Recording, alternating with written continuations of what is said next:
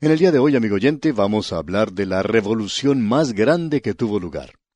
Nos referimos a la conversión del apóstol Pablo. En los primeros 9 versículos del capítulo 3 de esta epístola a los Filipenses que estamos estudiando, encontramos que esto que le ocurrió a él fue algo realmente tremendo. Él había cambiado ya su sistema de contabilidad del pasado que tenía, como mencionamos en nuestro programa anterior. Él nos dice lo que él tenía en un lado del libro mayor y luego lo que él tenía en el otro lado de ese libro mayor. Y lo que le ocurrió a Pablo fue lo siguiente. En un lado del libro mayor, cuando él era fariseo y bajo el judaísmo, él tenía tantas cosas que podía sumar y resultaban con un total muy grande. Era tanto lo que tenía que él pensaba que todas esas cosas lo exaltaban a él ante Dios. Todas esas cosas él había acreditado en el haber de su libro. Ahora, en el lado del debe del libro, había apuntado a alguien a quien él odiaba. Y ese era el Señor Jesucristo. Y él estaba tratando de eliminar a todos los seguidores del Señor Jesucristo. Como dijimos, eso lo había entrado en el lado del debe. Así que tenemos este libro mayor con su debe y con su haber. Cuando él se encontró con el Señor Jesucristo en el camino hacia Damasco, él cambió su sistema de contabilidad. Lo que antes se encontraba en el lado del debe, pasó ahora a formar parte del lado de haber. Lo que antes se encontraba en el haber, ahora debía pasar al debe. Y amigo oyente, eso es una revolución. Supongamos que un día yo regreso a mi casa de un largo viaje, y tengo que ir a un negocio a pagar las cuentas en las que han incurrido mi esposa y mi familia. Yo me acerco a ese lugar y le digo a la cajera que quiero pagar lo que debo, y le entrego un cheque para cubrir mi cuenta. Pero entonces la cajera me dice, «Señor, desde que usted se ha ido, hemos cambiado nuestro sistema de contabilidad.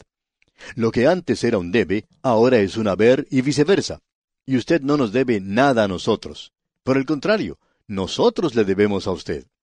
Amigo oyente, si la economía de nuestros países permitiera eso, yo llegaría a ser un millonario. Tendría que recibir en lugar de estar entregando todo el dinero. Eso provocaría tal reacción que usted podría hablar de lo que haría la inflación y el sistema monetario del mundo se vería verdaderamente sacudido. Por cierto que algo así lo haría cambiar y preocupar en gran manera, ¿no le parece? Pues bien, eso fue precisamente lo que le ocurrió a Pablo en el camino a Damasco. Y él nos va a contar acerca de eso ahora, y en primer lugar nos dirá lo que él tenía antes. Pero antes de que él nos diga eso, él dice, yo quiero hablar con ustedes, Filipenses, y quiero decirles ciertas cosas. Él dice, por ejemplo, y en primer lugar, guardaos de los perros. Ahora no creo que él esté pensando en el cartero en ese instante. Yo no sé por qué los perros siempre odian al cartero, no importa quién sea él. Así es que esto podría ser considerado como una advertencia para el cartero. Guardaos de los perros. Pero eso no es realmente de lo que Pablo está hablando. ¿Qué es entonces lo que él quiere decir cuando dice perros? Creemos que podemos informarnos acerca de esto leyendo lo que dice allá el profeta Isaías en el capítulo 56. Allí Isaías está advirtiendo a la gente contra los falsos profetas de ese día, aquellos que intentaban hacer que la gente se sintiera bien cómoda todo el tiempo, en lugar de advertirles cómo deberían hacer.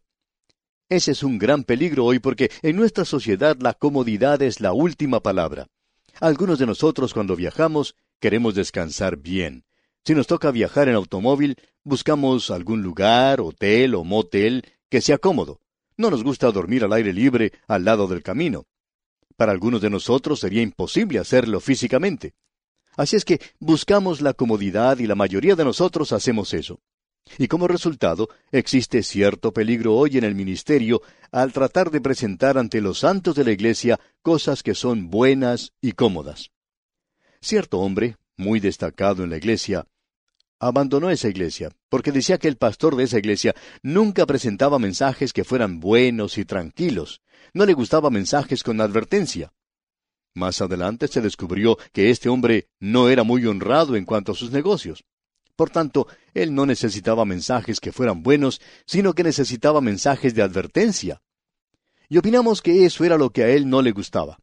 Quizá él pensaba que el pastor sabía algo, como muchas veces pasa con los miembros de la audiencia, aunque el pastor no sepa nada en realidad, ya que la mayoría de los pastores no se dedican a predicar un sermón simplemente a una persona en particular, sino a toda la congregación. Opinamos que en el presente existe demasiadas personas que quieren estar cómodas cuando en realidad necesitan tener otra cosa. En cierta ocasión, un paciente fue a visitar a su médico y trató por todos los medios posibles de evadir lo que le molestaba. Y le dijo al médico que él conocía a otra persona que tenía el mismo problema que él y que se le había recetado cierta medicina y se había sanado. Su médico le examinó y luego le dijo, «Si usted necesita alguna medicina, yo se la daría. Pero no creo que usted necesite medicina. Usted tiene problemas mucho más grandes». Bueno, eso no es algo muy agradable de escuchar, ¿verdad? Pero el paciente le dio las gracias al médico. Y muchas veces el médico le respondió, «Yo le voy a decir siempre a usted la verdad, porque si yo lo hago de otra manera, entonces usted no va a tener ninguna confianza en mí». El paciente, pues, le dio las gracias al médico y salió porque siempre le gustaba a él escuchar la verdad. Y amigo oyente, ¿no le gusta a usted escuchar siempre la verdad? Pues bien, en los días del profeta Isaías, había muchos falsos profetas que no estaban advirtiendo a la gente como debían.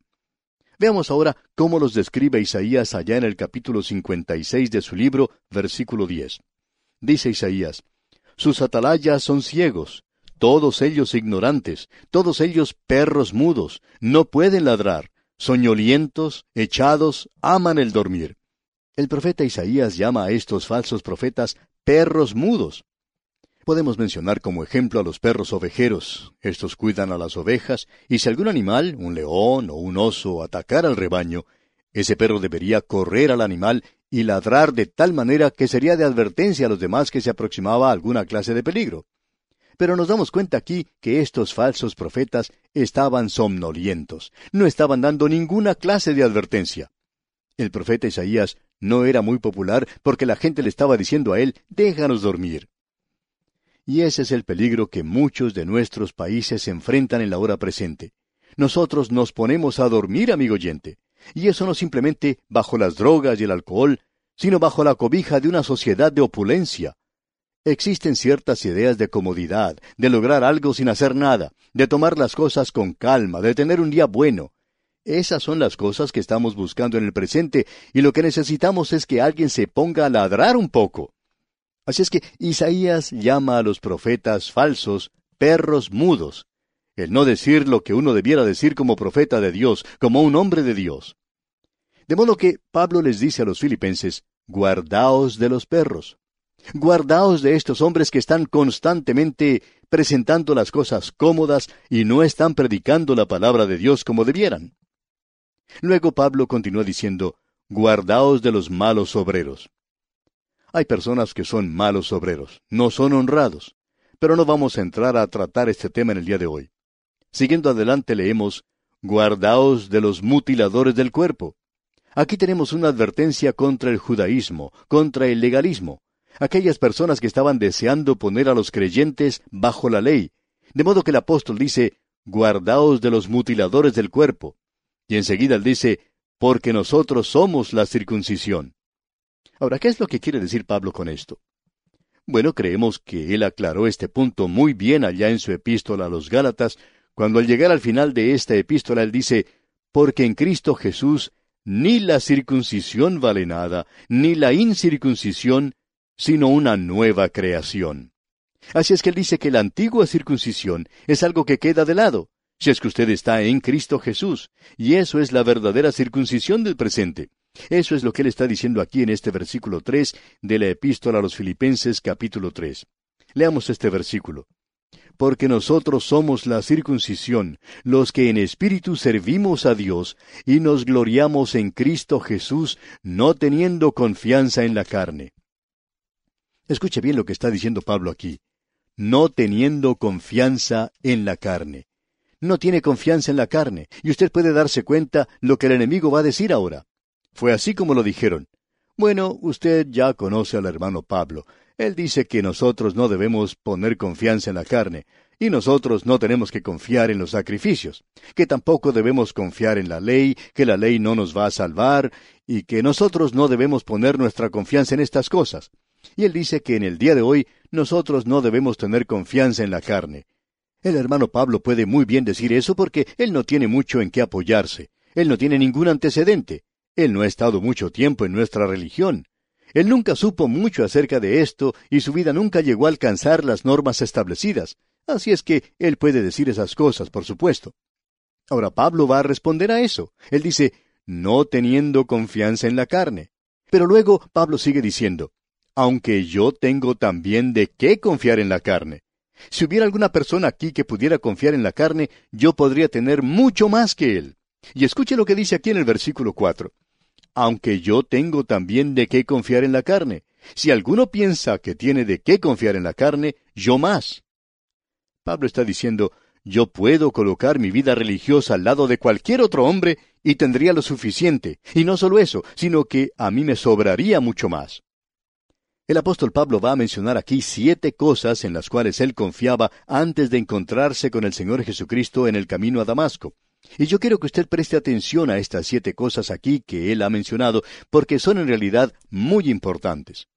En primer lugar, él dice, circuncidado al 8º día.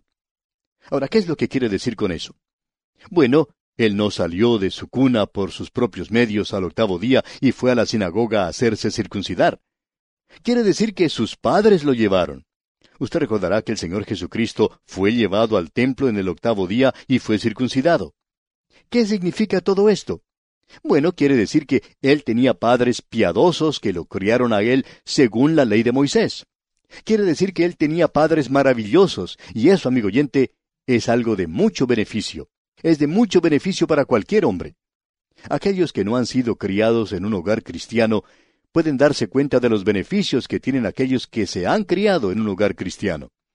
Los que no tienen padres cristianos nunca asisten a la iglesia, no llegan a conocer lo que la Biblia dice, ni siquiera saben los libros de la Biblia. Pero aquellos otros jóvenes que han tenido un hogar cristiano parecen tener muchos beneficios más que los demás. Así es que Pablo puede decir ahora, fui circuncidado al 8º día. Y eso quiere decir que él tenía padres piadosos. Notemos ahora la segunda cosa que él menciona en este versículo. Él dice, del linaje de Israel. Amigo oyente, había muchos amigos que Pablo tenía que eran judaizantes, que solo eran de media casta. Pero Pablo no lo era. Pablo decía, soy del linaje de Israel. Yo tengo una genealogía, y creo que usted podría haber comprobado la genealogía de Pablo en el templo de aquel día. Yo tengo antecedentes, yo pertenezco a este grupo, yo no soy de media casta. Y eso es algo de gran valor, debemos decir. Ahora notemos la tercera cosa que Pablo menciona. Él dice, soy de la tribu de Benjamín. Y eso era algo, en realidad, porque, como podemos apreciar, Benjamín era el hijo de Jacob y Raquel, y ella murió cuando dio a luz a Benjamín. Y usted recordará que Jacob lo llamó a él, el hijo de mi mano derecha. Eso es lo que su nombre quiere decir en realidad. Porque Raquel llamó su nombre Benoni, que significa hijo de mi tristeza. Él causó mi muerte. Pero el anciano Jacob, cuando observaba a ese bebé en su cuna, podía ver que este pequeñito tenía los ojos de su madre. Y para Jacob, Raquel fue una de las cosas más hermosas que ocurrió en su vida antes de Peniel. Y como resultado, el anciano Jacob se apoyó en su hijo. Él va a ser un hijo de mi mano derecha. O sea, yo me apoyaré en él para poder caminar de ahora en adelante. Él es algo especial. Y la tribu de Benjamín era así. El primer rey de la nación, Saúl, salió de Benjamín. Y nos suponemos que Pablo podría haber sido nombrado como en memoria al rey Saúl de la tribu de Benjamín. Ese era el nombre que él recibió cuando nació. Esto es algo que indicaba que él ocupaba una posición muy alta. Él pertenecía a la tribu de Benjamín.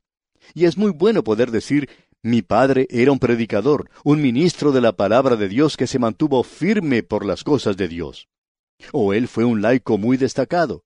Esas cosas tienen mucho significado, mucho valor para nosotros.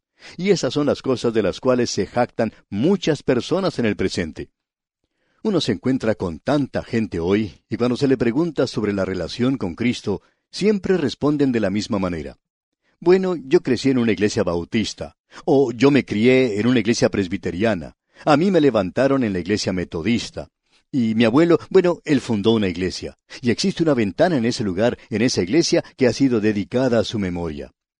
Y esa es la razón por la cual muchas personas en el día de hoy no dejan una denominación liberal porque su abuelito tiene una ventana en algún lugar que ha sido dedicada a su memoria. Así es que muchas de estas personas pueden ser un beneficio. Debemos admitir que lo es, aunque pensamos que también es un gran obstáculo en el presente.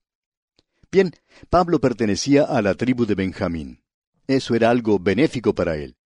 Y si usted no cree que eso era suficiente, la cuarta cosa que menciona él es la siguiente: soy hebreo de hebreos. Pablo dice, yo pertenezco a la esfera más alta de los círculos religiosos. Estaba en el escalafón más alto.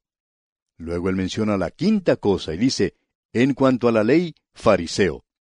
Ahora, los fariseos representaban lo mejor en Israel. Los fariseos formaban un partido político religioso que se había formado algún tiempo después de la cautividad o durante la misma, y como partido religioso, ellos eran muy fundamentales. Creían en la integridad de las Escrituras, creían en los ángeles, ellos creían en la resurrección y en los milagros. Y también estos eran un partido político. Eran extremadamente nacionalistas. Ellos pensaban al principio, cuando enviaron a Nicodemo a ver a Jesús, que de alguna forma ellos podrían encontrar un medio para unirse a su estrella y que ellos podrían establecer el reino aquí sobre esta tierra. Ellos eran, pues, los mejores en Israel. Y Pablo dice, yo era fariseo. Y no solo eso, sino que él dice, en cuanto a la ley, fariseo. En cuanto a celo, perseguidor de la iglesia. Y quizá usted diga, bueno, no se debería jactar de eso. Pero sí era algo que se podía hacer en ese día. Él había sido un líder en la persecución de los cristianos. Los otros fariseos estaban dispuestos a sentarse cuando habían expulsado a los cristianos de Jerusalén. Pero Pablo decía, yo no me voy a quedar con los brazos cruzados. Yo los voy a buscar a donde estén. Los voy a sacar de todas partes de este mundo. Y él se encontraba precisamente en camino hacia Damasco para hacer esto cuando ocurrió su conversión. Y luego él menciona el séptimo punto. En cuanto a la justicia que es en la ley, irreprensible. Pablo no quiere decir aquí que era sin pecado. Él dijo irreprensible. Porque ya hemos leído allá en el libro de Romanos, en su propia epístola a los Romanos, donde él nos dice muy claramente que él había quebrantado la ley, y que él había quebrantado una de las leyes que usted y yo en el presente quizá no le damos demasiada importancia. Allá en el capítulo 7 de su epístola a los Romanos, versículo 7, él dice, ¿qué diremos, pues? ¿La ley es pecado? En ninguna manera. Pero yo no conocí el pecado sino por la ley, porque tampoco conociera la codicia si la ley no dijera, no codiciarás. Cuando uno comete un delito, amigo oyente, quebrantando el mandamiento, por ejemplo, de no hurtarás, usted puede tener las cosas robadas consigo, o quizá por allí estén sus huellas digitales en el lugar del crimen. Y lo mismo se puede aplicar al asesinato. Cuando usted comete un asesinato, usted tiene sus pruebas en sus manos, el cuerpo del delito. Y se nos dice que es muy difícil librarse de esas cosas. Usted no puede cometer la tontería sin que alguien se entere. Usted no puede cometer esa clase de pecado sin que alguien se dé cuenta de eso. Pero usted puede codiciar algo y nadie se dará cuenta de eso. Así es que si Pablo se hubiera quedado callado, nosotros podríamos pensar que él había logrado llegar a ese lugar de perfección sin pecado. Pero él con toda honradez nos dice que él no había alcanzado eso. Él dice que la ley le resultó a él para muerte. Y lo que él está diciendo aquí es que él trajo el sacrificio o la ofrenda correspondiente. Él presentó una ofrenda por el pecado. Estas son las cosas que Pablo tenía en el haber de su libro mayor. Y estas son las cosas en las cuales multitudes de personas en el presente están confiando en nuestras iglesias, en el ser miembros de alguna iglesia. Pablo tenía todo eso. Él tenía todo eso y nos dice que eso no lo salvó a él, ni tampoco le satisfizo. Y en el día de hoy hay multitudes que se están apoyando en cosas como estas. En nuestro próximo programa, Dios mediante, veremos lo que le ocurrió en realidad al apóstol Pablo. Mientras tanto, le sugerimos leer el resto de este muy interesante capítulo 3 de la epístola a los Filipenses, y de esta forma estar preparado para sacar el mayor provecho posible de este estudio bíblico.